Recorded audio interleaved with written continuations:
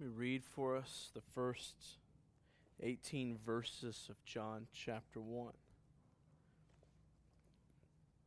I like John's account of the Christmas story. It's much shorter. And seemingly, at least in my mind, maybe a bit more theological, but that kind of tickles my ear a little bit. Let's read 1 through 18. John says, "In the beginning was the Word, and the Word was with God, and the Word was God. He was in the beginning with God. All things were made through him, and without him was not anything made that was made." I like John's emphaticness. I love it. "In him was life, and the life was the light of men. The light shines in the darkness, and the darkness does not overcome it.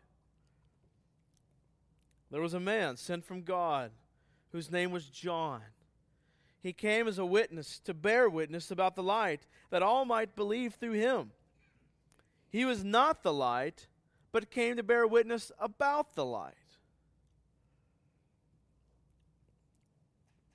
The true light, which enlightens everyone, was coming into the world. He was in the world, and the world was made through him, yet the world did not know him. He came to his own, and his own people did not receive him. But to all who did receive him, who believed in his name, he gave the right to become children of God, who were born not of blood, nor of the will of the flesh, nor of the will of man, but of God. And the Word became flesh and dwelt among us. And we have seen his glory, glory as of the only Son from the Father, full of grace and truth. But John bore witness about him and cried out, 'This was he of whom I said, he who comes after me ranks before me, because he was before me.' And from his fullness we have all received grace upon grace. For the law was given through Moses, grace and truth come through Jesus Christ. No one has ever seen God, the only God, who is at the Father's side. He has made him known." Let's pray. Father, as we look at your word this morning, as we worship by seeking to know you more, Father, to learn you more this morning, to give up control of our lives, at least our perception of control in our lives, and push that back towards you. And Father, I pray that your word would do what you have granted it the ability to do. It's through the powers of the Holy Spirit to sanctify our lives, to make us holy and blameless.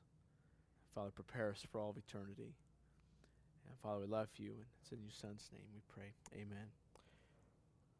All right, so to let the cat out of the bag, here's my goal this morning, right from the very beginning. My goal is, my proposition, if you will, is that we have hope in a future inheritance because in the Word becoming flesh, we begin a journey of beholding his glory, receiving his grace, and knowing the Father, who is truly the inheritance himself. Let me say that one more time.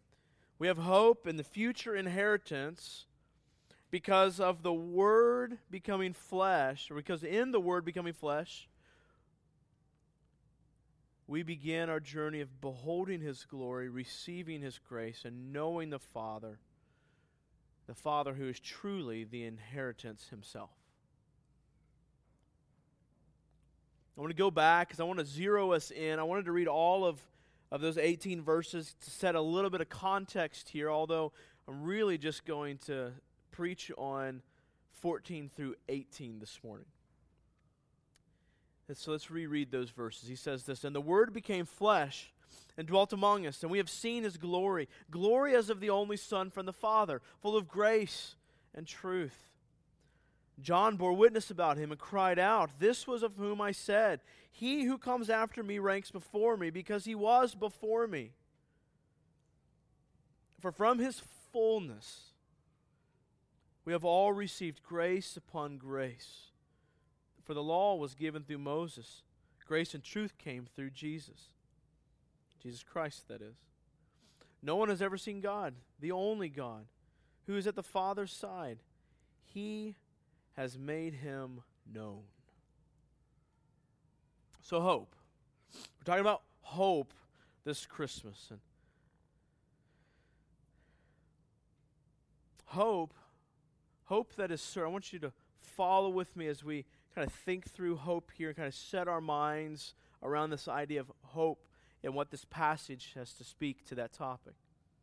Hope that is certain, hope that is consistent, hope that endures, hope that perseveres, hope that will happen, and hope that you can hang your hat on cannot be hope in something fashioned or contrived by finite hands and finite minds. Hope in our ability to choose God, what certainty is there of that? We talked about that last week. What certainty is there that you would even continue choosing God?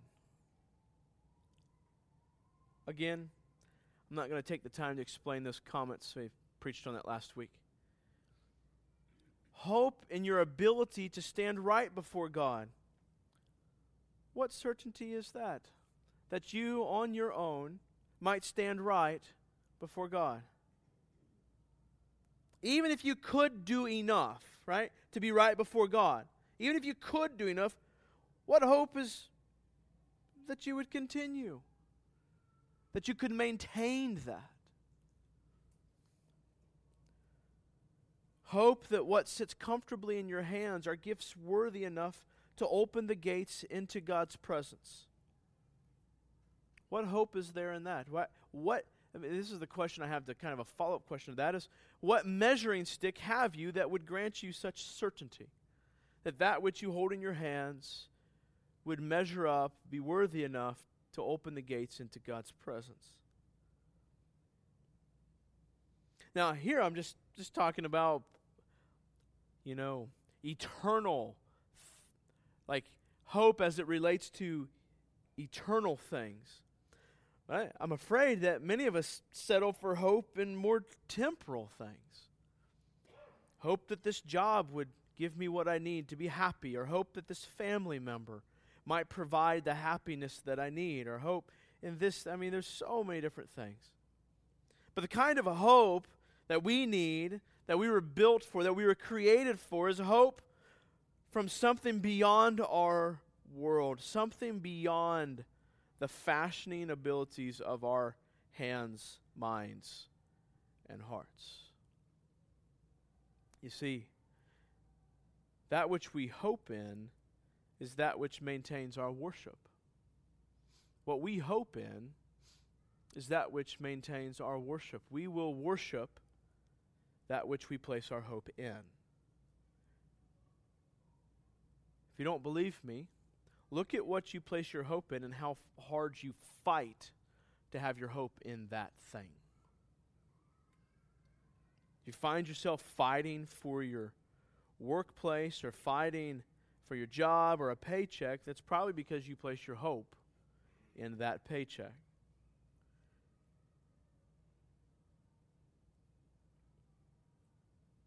And the only one worthy of our worship is God. We know this.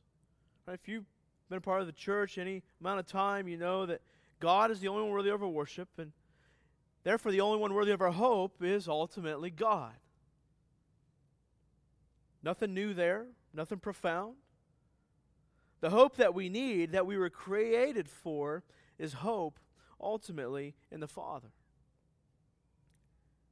Which this brings us to the beauty of the incarnation. This brings us to the beauty of Christmas.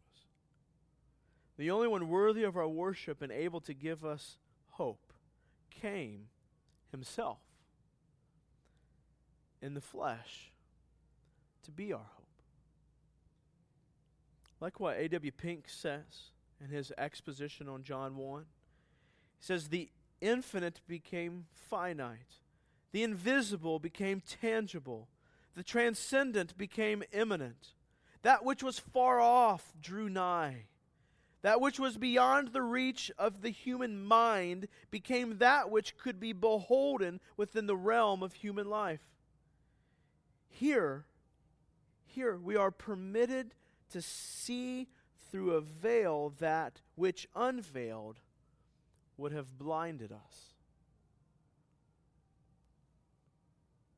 See, for us to have hope realized, for hope to become a realization subsequent to God's choosing those to which He would grant hope to, the only provision possible for us to see hope realized in our lives was for God Himself to be the hope. For God to be hope Himself. So according to His great plan, the Word became flesh. The Father choosing the Son to be no longer hope only in the heavenly places, but now hope in the flesh, bringing hope to mankind, bringing hope to us. You see, if Christ would have remained in heaven, there would be no hope for you and I. But God, according to His mercy and His plan, sent His Son to become hope in the flesh. Not hope in the flesh, but He Himself was hope in the flesh. See, in order for mankind to be gifted hope, our hope needed to die. The flesh needed to die. When Christ took on flesh, it was now possible for Him to die. Understanding that any hope in a future life with the Father must be rooted in the past life of Christ in the flesh. Let me say it again. We need to understand that any hope in a future life with the Father must be rooted in the past life of Christ in the flesh. Our hope with a future life in the Father does not lie ultimately in what we do now. It lies ultimately in what Christ did then.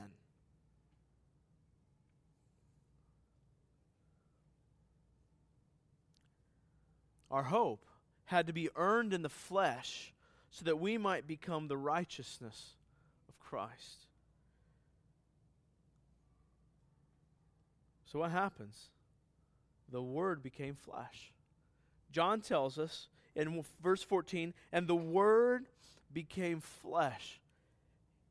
He says, and dwelt among us, and we have seen His glory, and so on and so forth. But he says, the Word became flesh. I just don't want us to, in our academic age, to just read those words and just okay, cool, yeah, Jesus came in the flesh. That's what we do at Christmas. Oh, got it, good. No, think about this. What is John saying? He just spent 13 verses setting up for us what the Word became flesh and what that means and how weighty that is and how much that should mean in our hearts. He says the Word became flesh. Let me help you understand and help us all see what would be going on in John's mind as he is saying these words. Think about the Old Testament prophecies concerning Christ and Him being a man. In Genesis 3:15, he says, I will put enmity between you and the woman and between your offspring and her offspring. And he shall bruise your head. He shall bruise his heel. So we see here that someone will come in the flesh, the seed of the woman, and he will take care of the curse. Then in Deuteronomy 18:18, he says, I will raise up for them a prophet like you from among their brothers, and I will put my words in his mouth, and he shall speak to them all that I command him. Again, another prophecy concerning the coming of a man. In Isaiah 42:1, he says, behold my servant, whom I uphold, my chosen, in whom my soul delights. I have put my spirit upon him. He will bring forth justice to the nations.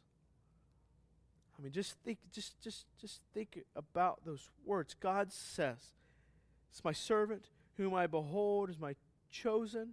I've chosen, in whom my soul delights. For God to delight in a man, he says, I put my spirit upon him.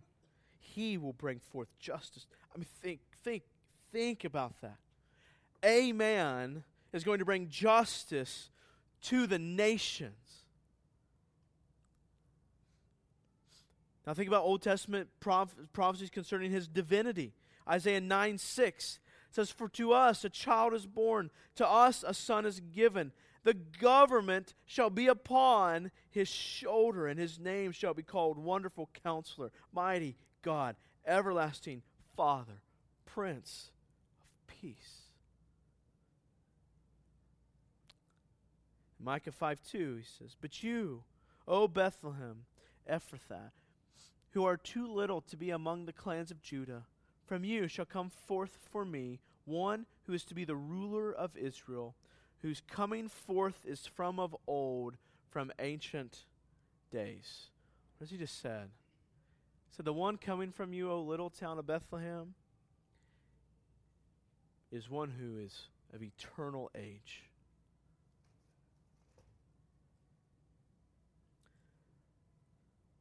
What we see here in John is that the one from eternity past now walks among his people.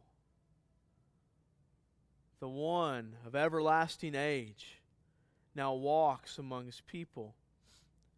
In the beginning, he says in verses 1 and 2, he says, "In the beginning was the Word, and the Word was with God, and the Word was God, and He was in the beginning with God." This isn't just some dude that came to the earth. This isn't just some baby that we can go look in a manger and see cute Christmas lights about and just talk about haphazardly as if this just comes once a year and this is the time that we get together to talk about Jesus. No. This is God come in the flesh. If that was all it was, it would be worthy of our worship. If that's all it was, it would be worth celebrating every year. If the story stopped there, God came in the flesh, oh my goodness.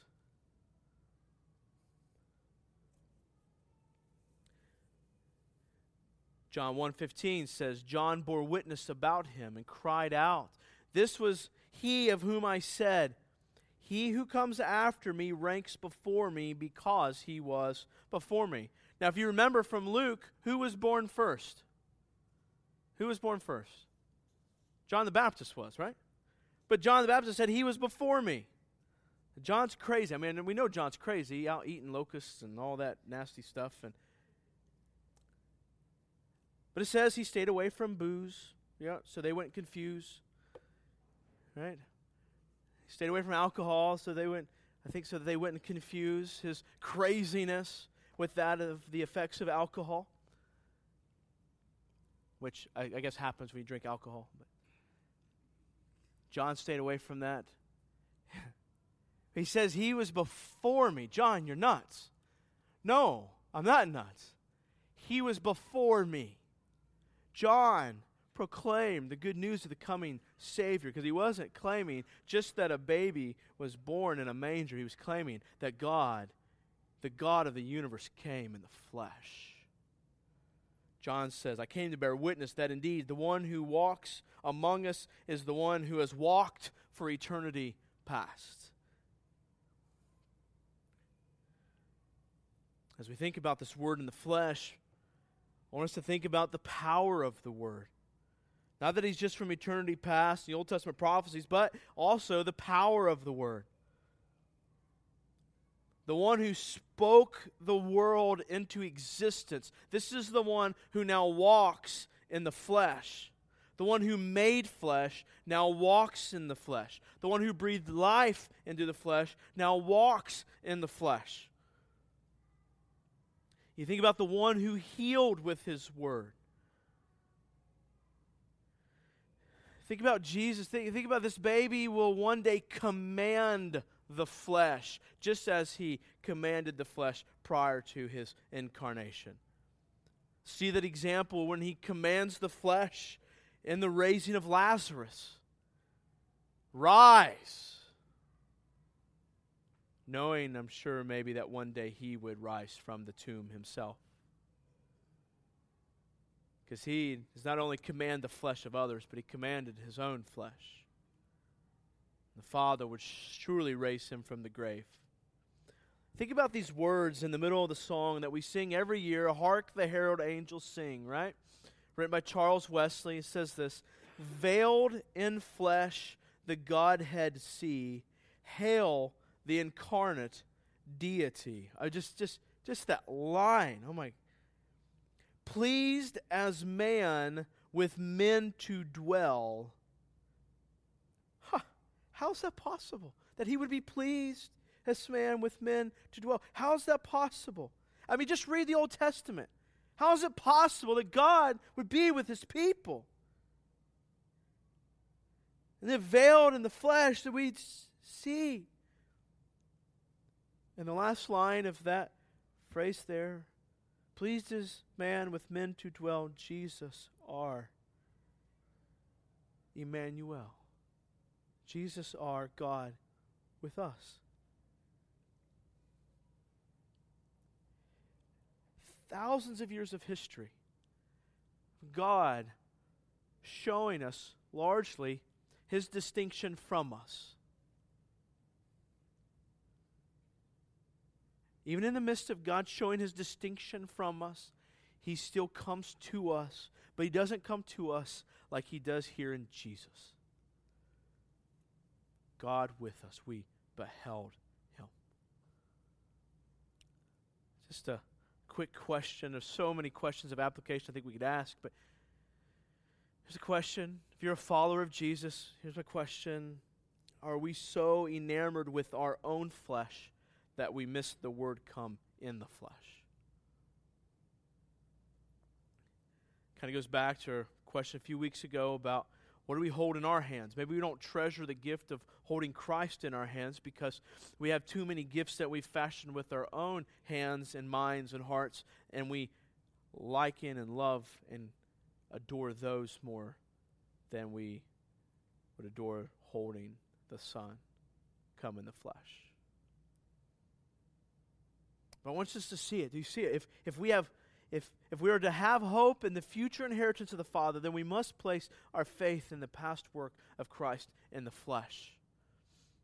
See the grandness of the Word come in the flesh. Hope himself came in the flesh. But what's wonderful is the story doesn't just stop there, right? He doesn't just invoke worship by him coming in the flesh, but what's John say? And he dwelt among us. He didn't just come in the flesh, say, here I am, see, I told you I could do it.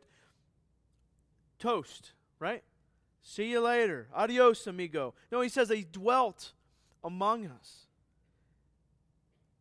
And I was to think, God's means of dwelling earlier in the history of the Israelites was via the tabernacle.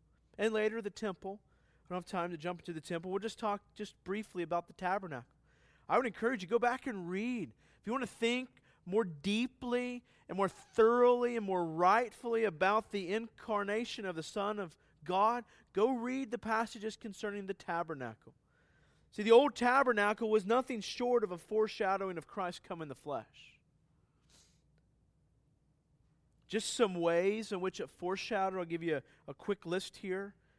If you want to write down this, you could say the tabernacle was, and then I'm going to give you fill-ins kind of for that. The tabernacle was temporary. It was temporary. The tabernacle never stayed in one place forever. It was just there temporary. It moved around. The tabernacle was used in the wilderness. That thought this past week really kind of overtook my mind at times. Christ come in the wilderness. I mean, the whole wilderness theme throughout all of the Old Testament, and to think of this place in which we live as at least Christ came was the wilderness, and that wherever Christ goes is the place of God. The kingdom of God goes where Christ goes. It's not tied to some geographical location.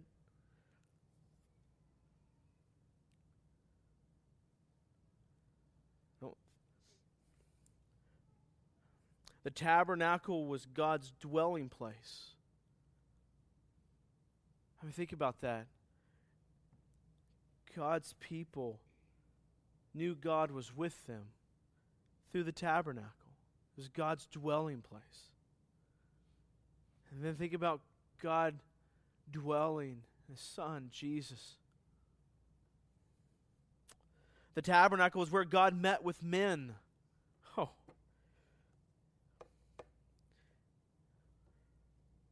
To think that God met with His people in His Son, Jesus Christ.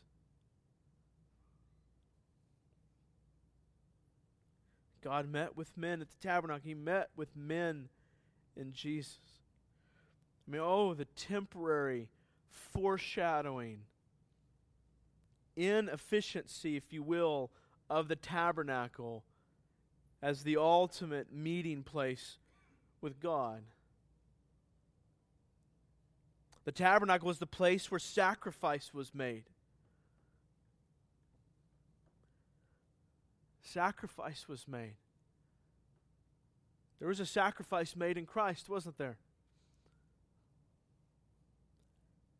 The tabernacle was the place of worship. Christ we worship.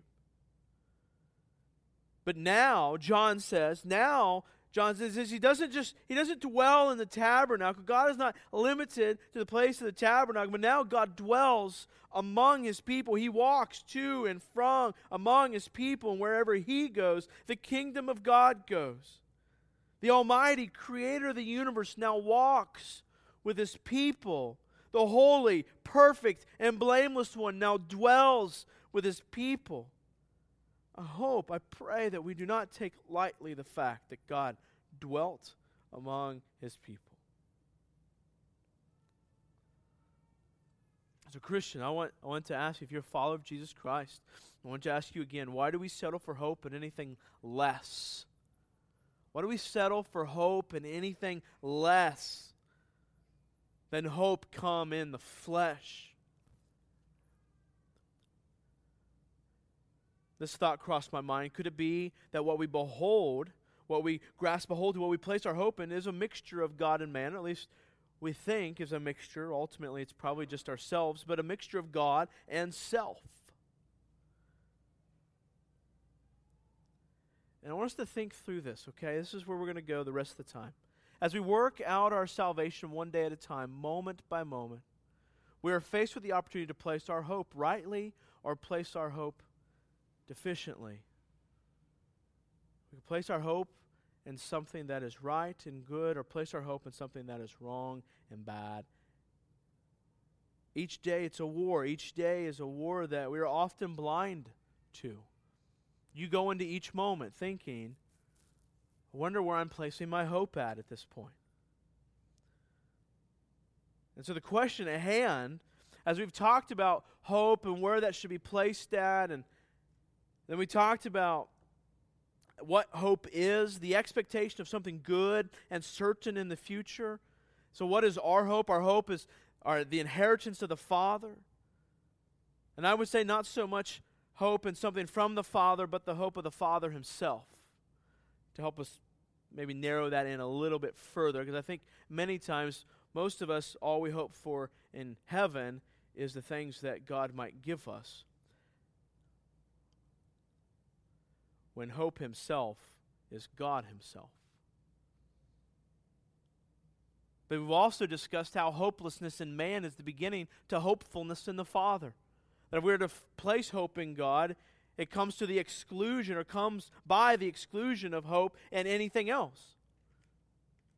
We talked about how we have nothing to give that might make us right before God. We have nothing that we can do to secure that inheritance.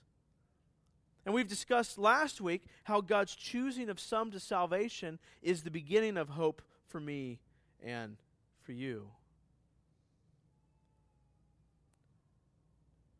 Just as an adopted child chooses not his parents, so is our hope for our inheritance. We are chosen to this, and by the nature of His glory, we cannot help but choose Him in response. This week, I want to turn our attention to the journey of hope. This means a journey in hope. How do we walk this journey toward hope? We've kind of laid the foundation of what God did. He came in the flesh. He dwelt among His people.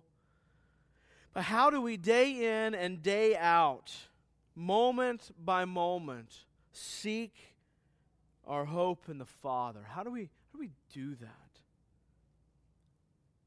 How do we walk this day? So we've been talking all the stuff about hope and what is hope, and ending with hopelessness here and hopefulness in God. But how do we do this day in and day out? The journey of walking with the Word who walked in the flesh. Again, I think this is much like it's the ongoing journey of salvation, because one facet of salvation is the ongoing journey of hope. Hope, I think, is just a piece of that journeying towards heaven. There is a battle, again, for the placing of this hope. Each day is a struggle. So I would ask, as we think about John, I don't think this is John's main point here necessarily, but it's certainly an implication of this is what brings forth hope. So what must we do if we are to wage the war in rightfully placing hope in hope himself, Jesus Christ? And I think John has 3 encouragements for us.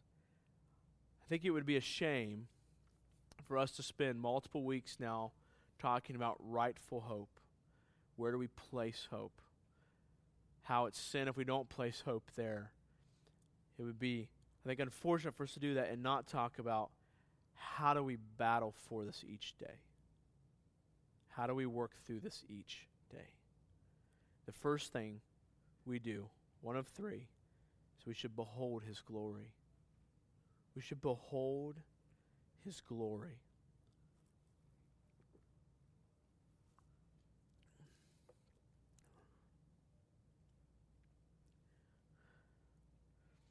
Think about what John says here in verse 14. The Word became flesh and dwelt among us. And His people thought that was cool. Right? He says, we have seen His glory. We've seen His glory. What does this refer to? What does it mean to behold His glory?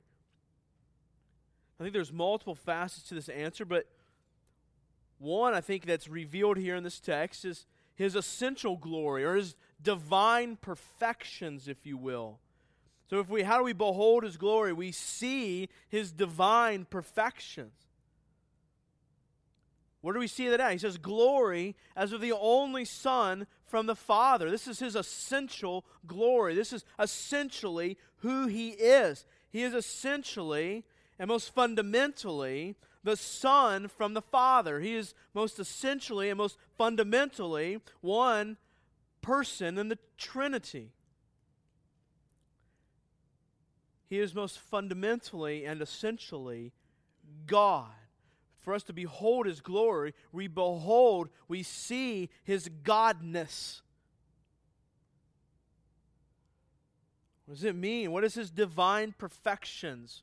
What is it in it that He contains perfectly, infinitely, that makes Him God, that makes Him worthy of glory? I mean, the answers are almost limitless, I think, but just to name a few. His sinless life. When He says we have seen His glory, we have beheld His sinless life that gives Him weightiness, that makes Him worthy of glory. Maybe His unparalleled teaching, His supernatural birth, His death,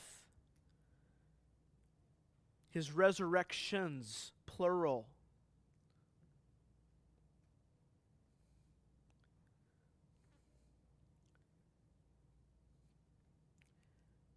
I think John even would delight in us thinking about the tabernacle again at this point.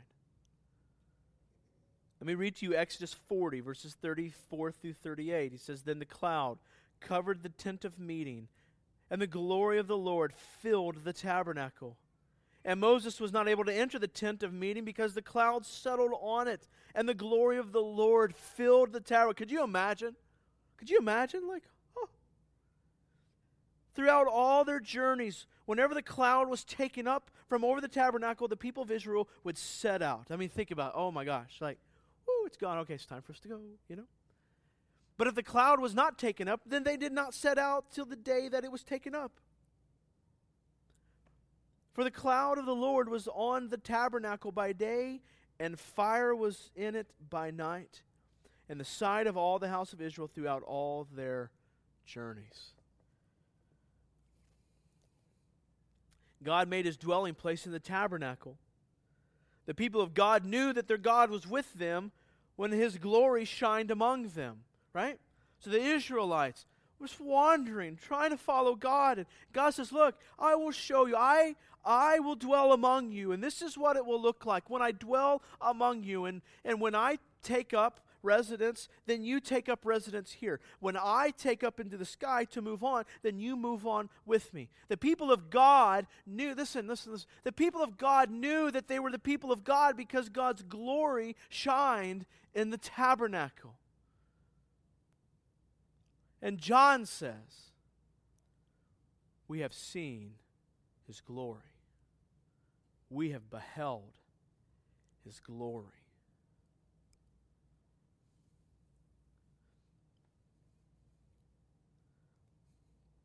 At Christmas, I just have to ask the question, have you seen his glory?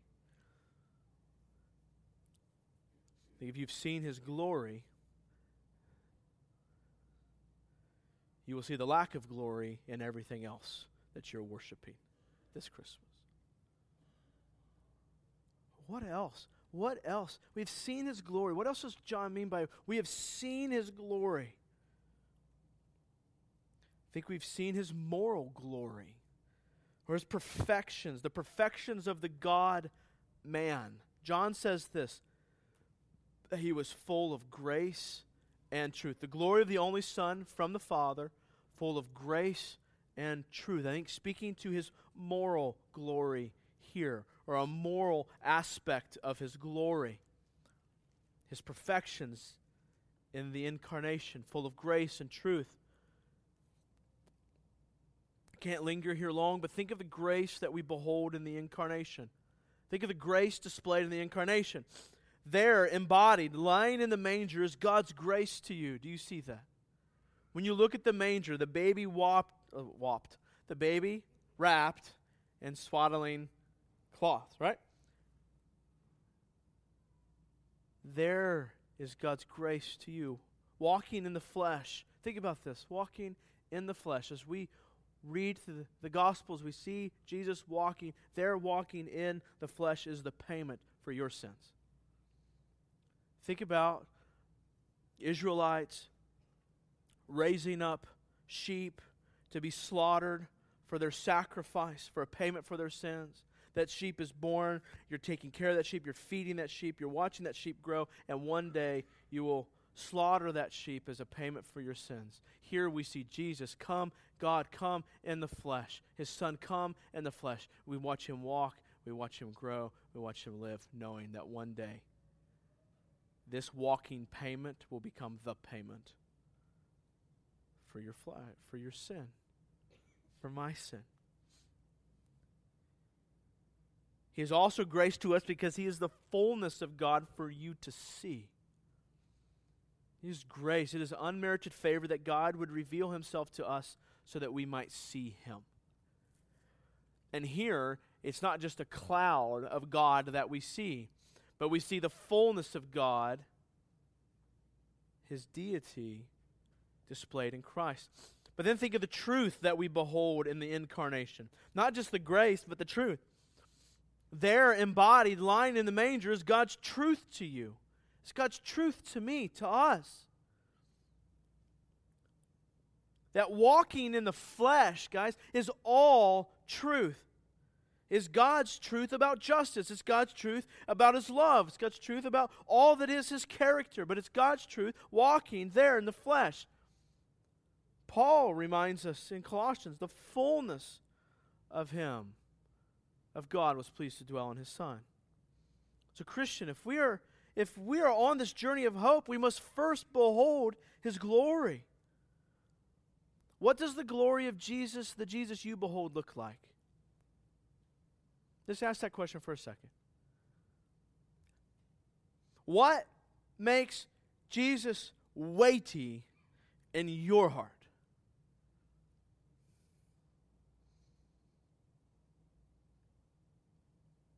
Have you seen His glory? Where have you seen it? How are you defining His glory?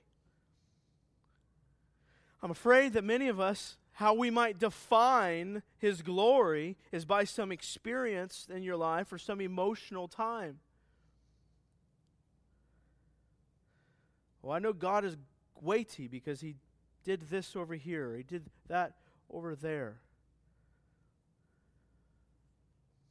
Certainly, I'm sure He did those things. But we have this.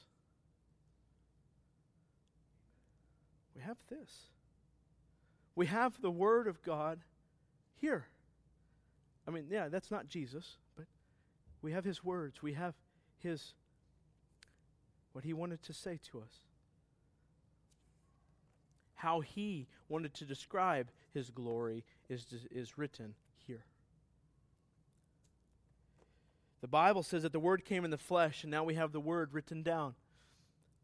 Maybe the beholding of our Savior is frail because we're beholding ourselves too much. I just say to you, church, this. I would say this. The more, just as a testimony, the more you know God, the more weighty He is, the more worthy of glory He is. And it's amazing how the things in this life tend to be put in much better perspective when God's given the weightiness that He deserves. You know, even working through a tough situation last night, like knowing that God is glorious and that He is worthy of my worship just puts everything in perspective. It does. Let me help us, okay? I want to help us with the weightiness of God, that He should capture our glory. And I want to convince you, hopefully maybe with just these couple passages, that you can do that in here. Colossians 1:15 through 23. Surprise, surprise. Colossians 1:15 through 23 says, He, guys listen, this is the weightiness of our Savior. He is the image of the invisible God, the firstborn of all creation. I'm going to fly through this. For by Him all things were created, in heaven and on earth, visible and invisible, whether thrones or dominions or rulers or authorities, all things were created through Him and for Him. Worthy of weightiness, yet. He is glorious, yet. And He is before all things. If that wasn't enough, He's before all things, and in Him all things hold together. And He is the head of the body, the church. He is the beginning and the firstborn from the dead, that in everything He might be preeminent. For in Him all the fullness of God was pleased to dwell. If that was the only statement, verse 19, if that was the only statement, He would be worthy of glory. For in Him all the fullness of God was pleased to dwell. And through Him, not only did He dwell, but through Him to reconcile to Himself all things, whether on earth or in heaven, making peace by the blood of His cross. And why do we place so much glory on anything else when these are the words and the person that they describe that we might place our glory on? Not place our glory, but we might recognize glory on. And you who once were alienated and hostile in mind, doing evil deeds, you who would not choose God on your own, He has now reconciled in His body of flesh by His death, in order to present you holy and blameless and above reproach before Him, if indeed you continue in the faith, stable and steadfast, not shifting from the hope of the gospel that you heard, which has been proclaimed in all creation under heaven, and of which I, Paul, became a minister. If that's not enough, Isaiah 53, 1 through 12.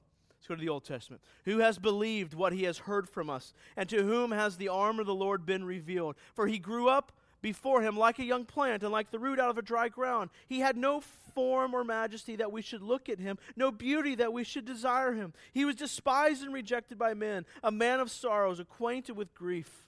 And as one from whom men hide their faces, he was despised, and we esteemed him not. Surely he has borne our griefs and carried our sorrows, yet we esteemed him stricken, smitten by God, and afflicted. But he was pierced for our transgressions, he was crushed for our iniquities. Upon whom was the chastisement that brought us peace, and with his wounds we are healed. And we all like sheep have gone astray. We have turned everyone to his own way, and the Lord has laid on him the iniquity of us all. He was oppressed, and he was afflicted, yet he opened not his mouth. Like a lamb that is led to the slaughter, and like a sheep that before its shears is silent, so he opened not his mouth. By oppression and judgment he was taken away. And as for his generation, who considered that he was cut off of the land of the living, stricken from the transgression of my people? And they made his grave with the wicked, and with a rich man in his death, although he had no violence, and there was no deceit in his mouth. Yet it was the will of the Lord to crush him. He has put him to grief. When his soul makes an offering for guilt, he shall see his offspring. He shall prolong his days. The will of the Lord shall prosper in his land. Out of the anguish of his soul he shall see and be satisfied. By his knowledge shall the righteous one, my servant, make many to be accounted righteous, and he shall bear their iniquities. Therefore, I will divide him a portion with the many, and he shall divide the spoil with the strong, because he poured out his soul to death, and he was numbered with the transgressors. Yet he bore the sin of many and makes intercession for the transgressors. That's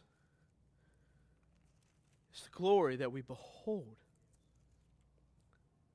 That's what John says. We have seen his glory. We have seen this. And that's just two passages. We have seen this. When you go to Christmas and you see the baby in the manger, do you see this?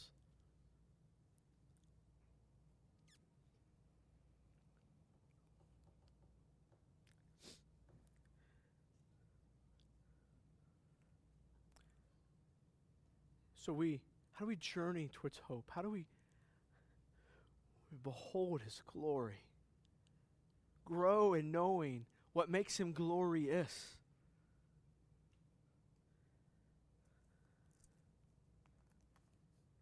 Second, receive his truth and grace. His truth and grace.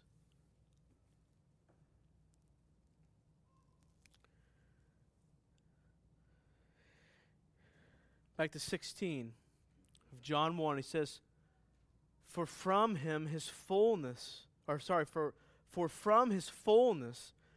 have all received grace upon grace. The idea here is that out of his divine fullness, from his divine fullness, out of his divine fullness, proceeding from his divine fullness, we have received grace upon grace. What is it that we've received? Life, peace, breath, love, joy, mercy, patience, painful blessings, and blessings that are easily enjoyed. What's the best way I could describe God's blessing of sorrows to you and God's blessing of that which we enjoy more easily? All of those being grace to you and to me. It says from his fullness we have, it's a sermon. I could just preach verse 16. It would be fun. That'd be fun. Maybe another day. Verse 17, he says, for the law was given through Moses, grace and truth came through Jesus Christ. Let's talk about this for a few moments. I think John is drawing up a contrasting picture here for us. And this is a valuable picture for us to see when we think about Christmas. The law was truth, but only as far as it went. All right, so let's think about this for a second. The law was truth, but it wasn't all of the truth. No mere words could contain fully the truth that is God. No, God revealed enough truth for that time and for his purpose. But the law was truth, but only in as far as it went. It displayed, however limited, it displayed God's righteousness demanded. The law displayed many of God's attributes. but not all of them. And at least certainly not to their fullest. And the law demanded obedience, perfect obedience. Now, I want us to see the law is good if used rightly. That's what Timothy talks about, or Paul talks about to Timothy. The law is good. We should not throw the law away. And I don't want to do a grace law discussion at this point as much as I would love to, but he says that the law was given through Moses. Also notice here that the law was given through Moses because it wasn't Moses' law to give. God gave the law through Moses. But then notice the difference. He doesn't say, but grace and truth was given through Jesus Christ. No, it says grace and truth came through Jesus Christ. Jesus Christ was the grace and truth that was given. And it was His grace and truth to give. And grace and truth came by Jesus Christ. Jesus reveals God's truth. Jesus reveals God's grace. It says the fullness of God, the fullness of God's truth, the fullness of God's grace was in Christ. And the thing I want us to see here that's, I think, really important for us is to see that these two things, truth and grace, are joined together and are inseparable. Our world and our hearts as well want to separate the two. Many of us love God's grace, but we could often do without His truth. And some of us love God's truth and could do without His grace, as though we think we could. Did you hear me? Many of us think that we could do God's grace, but we could do without His truth. Question: how are you receiving this inseparable pair? Do you find yourself desiring one over the other? I'm probably one of the ones that fall into the latter category of I love God's truth and think as though I could often do without His grace. Do you find yourself expressing one over the other? Because that's probably the one you adore more than the other.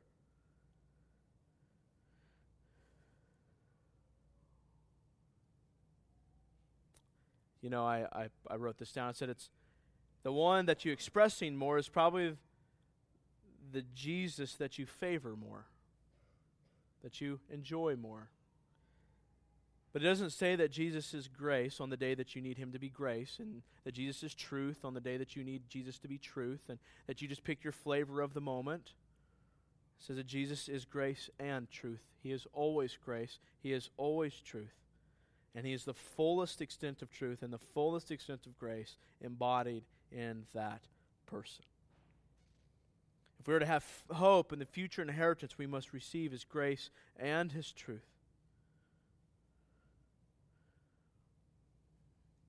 We need to understand that it's all or nothing. You don't get God's grace without His truth. I mean, and here's the deal. You need to think beyond just gospel for initial salvation, gospel for justification. You think gospel for sanctification. The gospel in Jesus Christ is grace and truth. As you live out the gospel every single day, you need grace and truth. Grace and truth. It's not one or the other.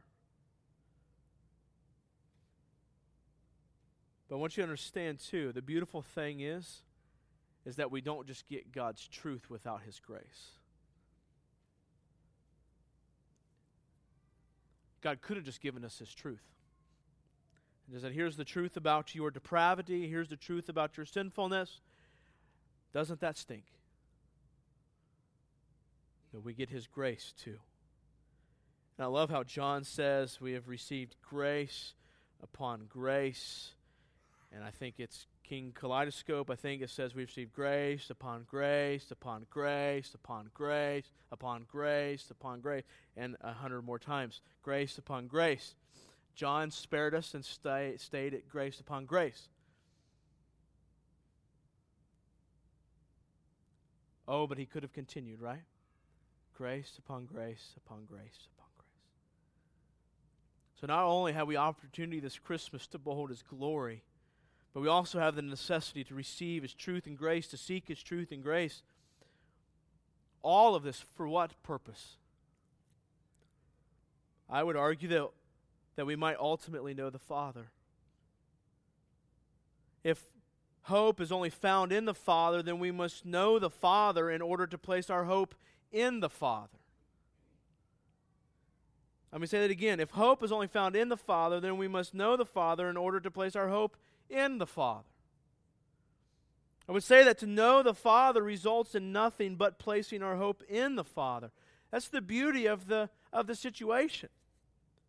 Is that as we place hope, as we know the Father, we know the worthiness that He has of placing our hope in Him.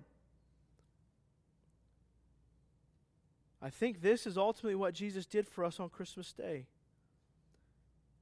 He began the journey of hope for us. He began the era in which God's people could know the one in which they could place their hope. But not just know of Him, that they would truly know Him. And so know the Father. Know the Father. How do I journey this journey of hope? How do I place hope in the right things? You should get to know the one in whom is worthy of placing your hope. I mean, I know we know this, but we gotta do it. Know the Father. We just talked about receiving grace and truth, grace in the giving of the Son, truth of God in the life of the Son. And we know truth by knowing the Son, and we know the Son by knowing the Word of God. As we know the Son of God through the Word of God, we will know the Father God. Let me say that again. As we know the Son of God through the Word of God, we will know the Father God. The kind of knowing, though, that we are talking about is the knowing of a father, not just the knowing of an acquaintance. We're talking about the kind of knowing that necessarily leads to adoration and worship.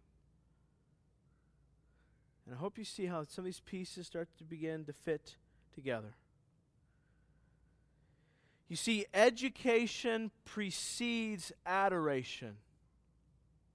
Education precedes adoration. You cannot adore what you do not know with the mind, and you cannot know it truly until you adore it with the heart. Let me say that again. Education precedes adoration. You cannot adore what you do not know with the mind, and you cannot know it truly until you adore it with the heart. So God, what's He do? He reveals Himself to us in His Son and writes it down for us to read and believe today. That we would know the Father, and that knowing of the Father leads to hope in the Father. How can you hope in something that you do not know? See, some of us settled for felt board Jesus. Right? There's more to the Father than felt board Jesus. Felt board Jesus was good for a time. Okay? A 4-year-old. The knowing here is knowing that necessarily results in worship, but it's also a knowing that is preceded by education. He came to make Him known. He says in verse 18, He has made Him known.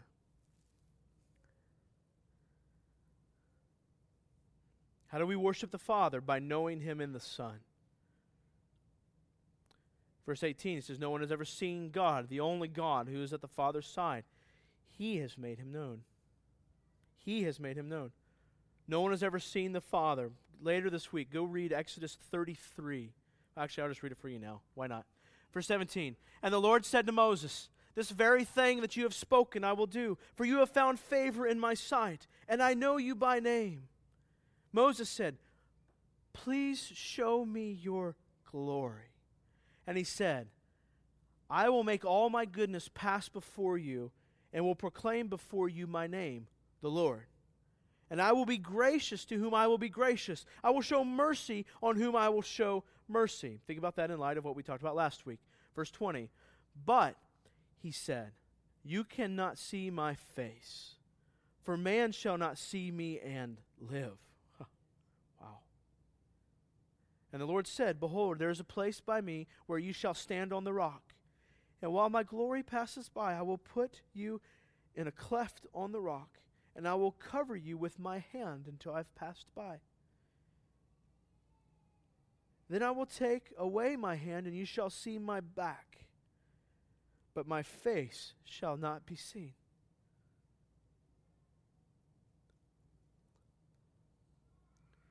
And then read 2 Corinthians 4:6 with me. It says, For God, who said, Let light shine out of darkness, has shone in our hearts to give the light of the knowledge of the glory of God in the face of Jesus Christ. John says, that which Moses had to be hidden from, we have seen. We have beheld his glory in the face of Jesus Christ.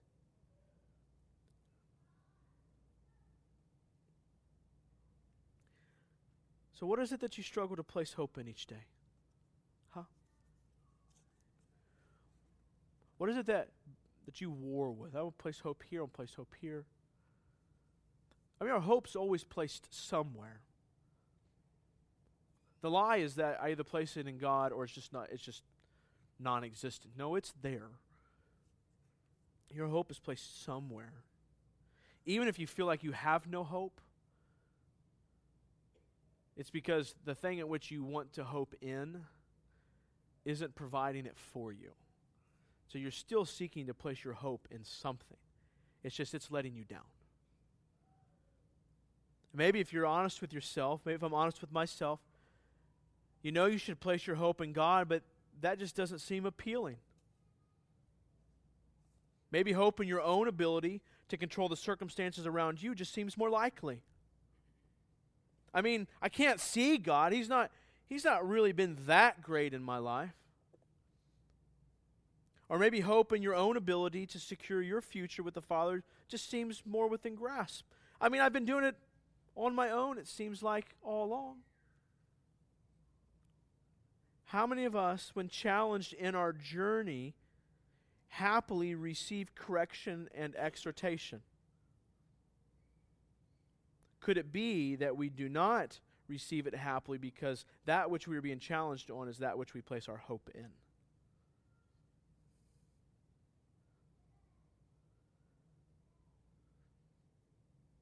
I just gave you some examples of where could we be placing our hope in. And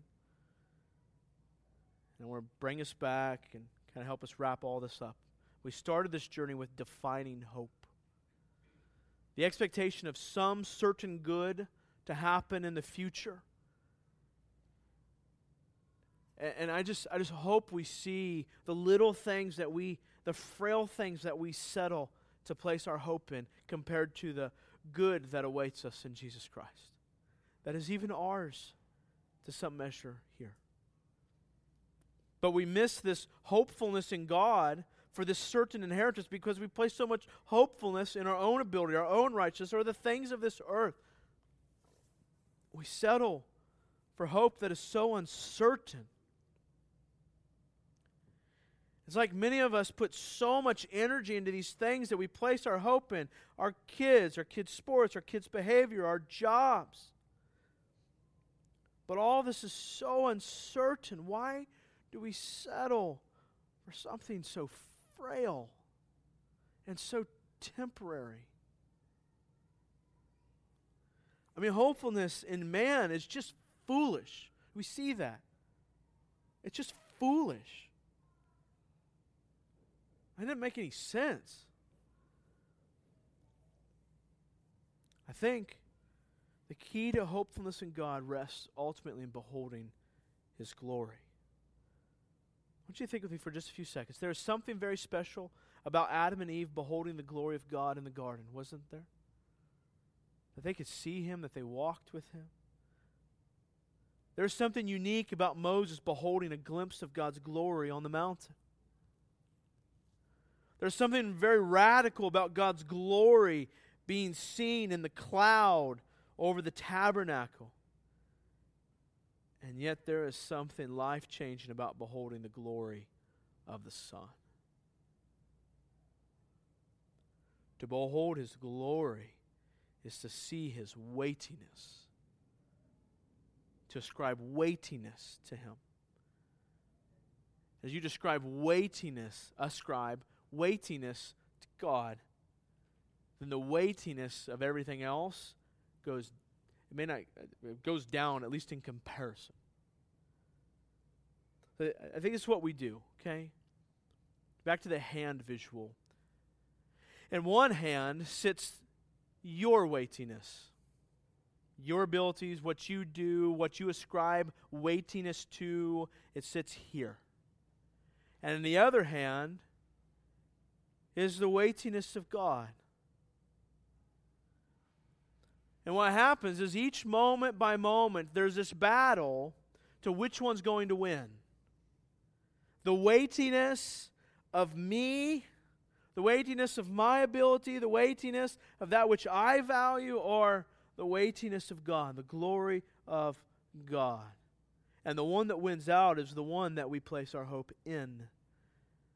Now, let me be very clear. Only a depraved mind debates one's own glory with that of the Father's glory. Only a crazy person might think that for a moment that his weightiness could possibly compare to the weightiness of the Almighty God. If we were to place our hope in the certain future inheritance we have in the Father, we must behold His glory. Guys, we are ascribed worth because we're in Christ and we were made in the image of God. He's ascribed worth because He is God. Only His glory is weighty enough. Each day is one day further in this journey toward the realization of hope, right? Like we're moving one day closer. Tomorrow, today's what, the 21st? Is that right? Tomorrow will be the 22nd, the 23rd. Each day is just a day closer to hope being in front of us. As we journey, we behold Him, we worship Him, we experience His grace and receive His truth. All of this ultimately so that we might know the Father, that we would know the Father, the one whom our hope is placed. The beauty of this is that as we let go of hope elsewhere to be placed in hope in the Father, we grow in beholding the Father. And the more we grow in knowing Him, the easier it gets to place our hope in Him. What a marvelous design. I want to read to you one last quote from A.W. Pink on his exposition of John 1. He says this: "In His marvelous stoop we behold His glory. Greatness is never so glorious as when it takes the place of lowliness. Power is never so attractive as when it is placed at the disposal of others. Might is never so triumphant as when it sets aside its own prerogatives. Sovereignty is never so winsome as when it is seen in the place of service. Yes, we behold His glory, the glory of an infinite condescension, the glory of a matchless grace, the glory of a fathomless love." So I pray, so much we've talked about over the past few weeks. I pray that maybe you'd even start some new traditions this year. Maybe along with the Christmas story, you might teach your family the glory that you've beheld, that you're seeking to behold. Maybe that you would show them the words of our Savior and what makes Him weighty, that which is worthy of our hope. And I pray that this would not just be a seasonal thing, that as 2015 comes rushing upon us like a mighty rushing storm, that we would help our families know the one who controls the storm. The one who makes January 1st, 2015 possible is the one whom we celebrate on Christmas. And the one that will see us through 2015 is the one who's already written the history that will be 2015. That's who we place our hope in. The one who secured our salvation in Jesus Christ. If you've not placed your hope ultimately in Jesus Christ, I pray that you would do that this morning. And that begins with ceasing hopelessness and repenting of hopefulness in your ability to be right with God. You have no ability. We have no ability to be right with God apart from Jesus Christ. He died for your sins. He died for my sins. And we place our faith in His work on the cross to make us right with the Father. And it begins with repenting of our sins. I pray that you would do that today. And the last thing, just church family, I pray that you lead your families this Christmas. Lead them. Men, lead your families this Christmas. Lead them particularly to know the gospel of Christmas. Not our world's gospel of Christmas. They have good news that they think is Christmas, right? Stockings full of joy, stockings full of this and that, and trees full of this and that. You know, as I was looking at my sad Christmas tree, there's 4 different strands of lights on there. It's a pre-lit tree, and there's 2 out of 4 strands that are gone. So it's kind of striped. I have lights, blank. Lights, blank, star. And the star is lit. But I thought, how true is this of the hope in our world? It's not complete. It's not ultimate. It's here one day, gone the next. This strand was working this day, it's gone the next. I remember sitting on the couch, and all of a sudden these lights started getting like they get real bright. And then they'd go back to normal. And I'm like, what is that going on in my eyes? Like, I've got something in my eye. And then all of a sudden they get real bright. And then they die. And I just thought how much of our hope looks the same.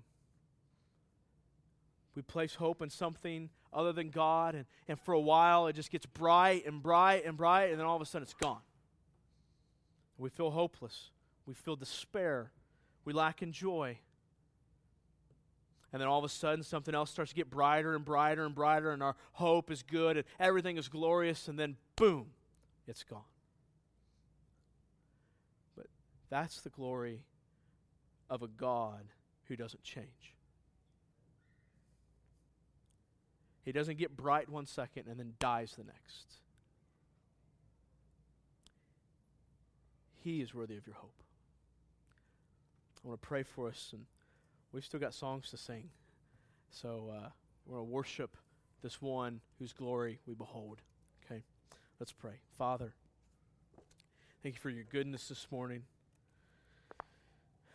Father, I pray that our Christmas would change because we're beholding your glory more tightly, more closely, more thoroughly than the glory of other things at which battle for a seat on our heart's hands.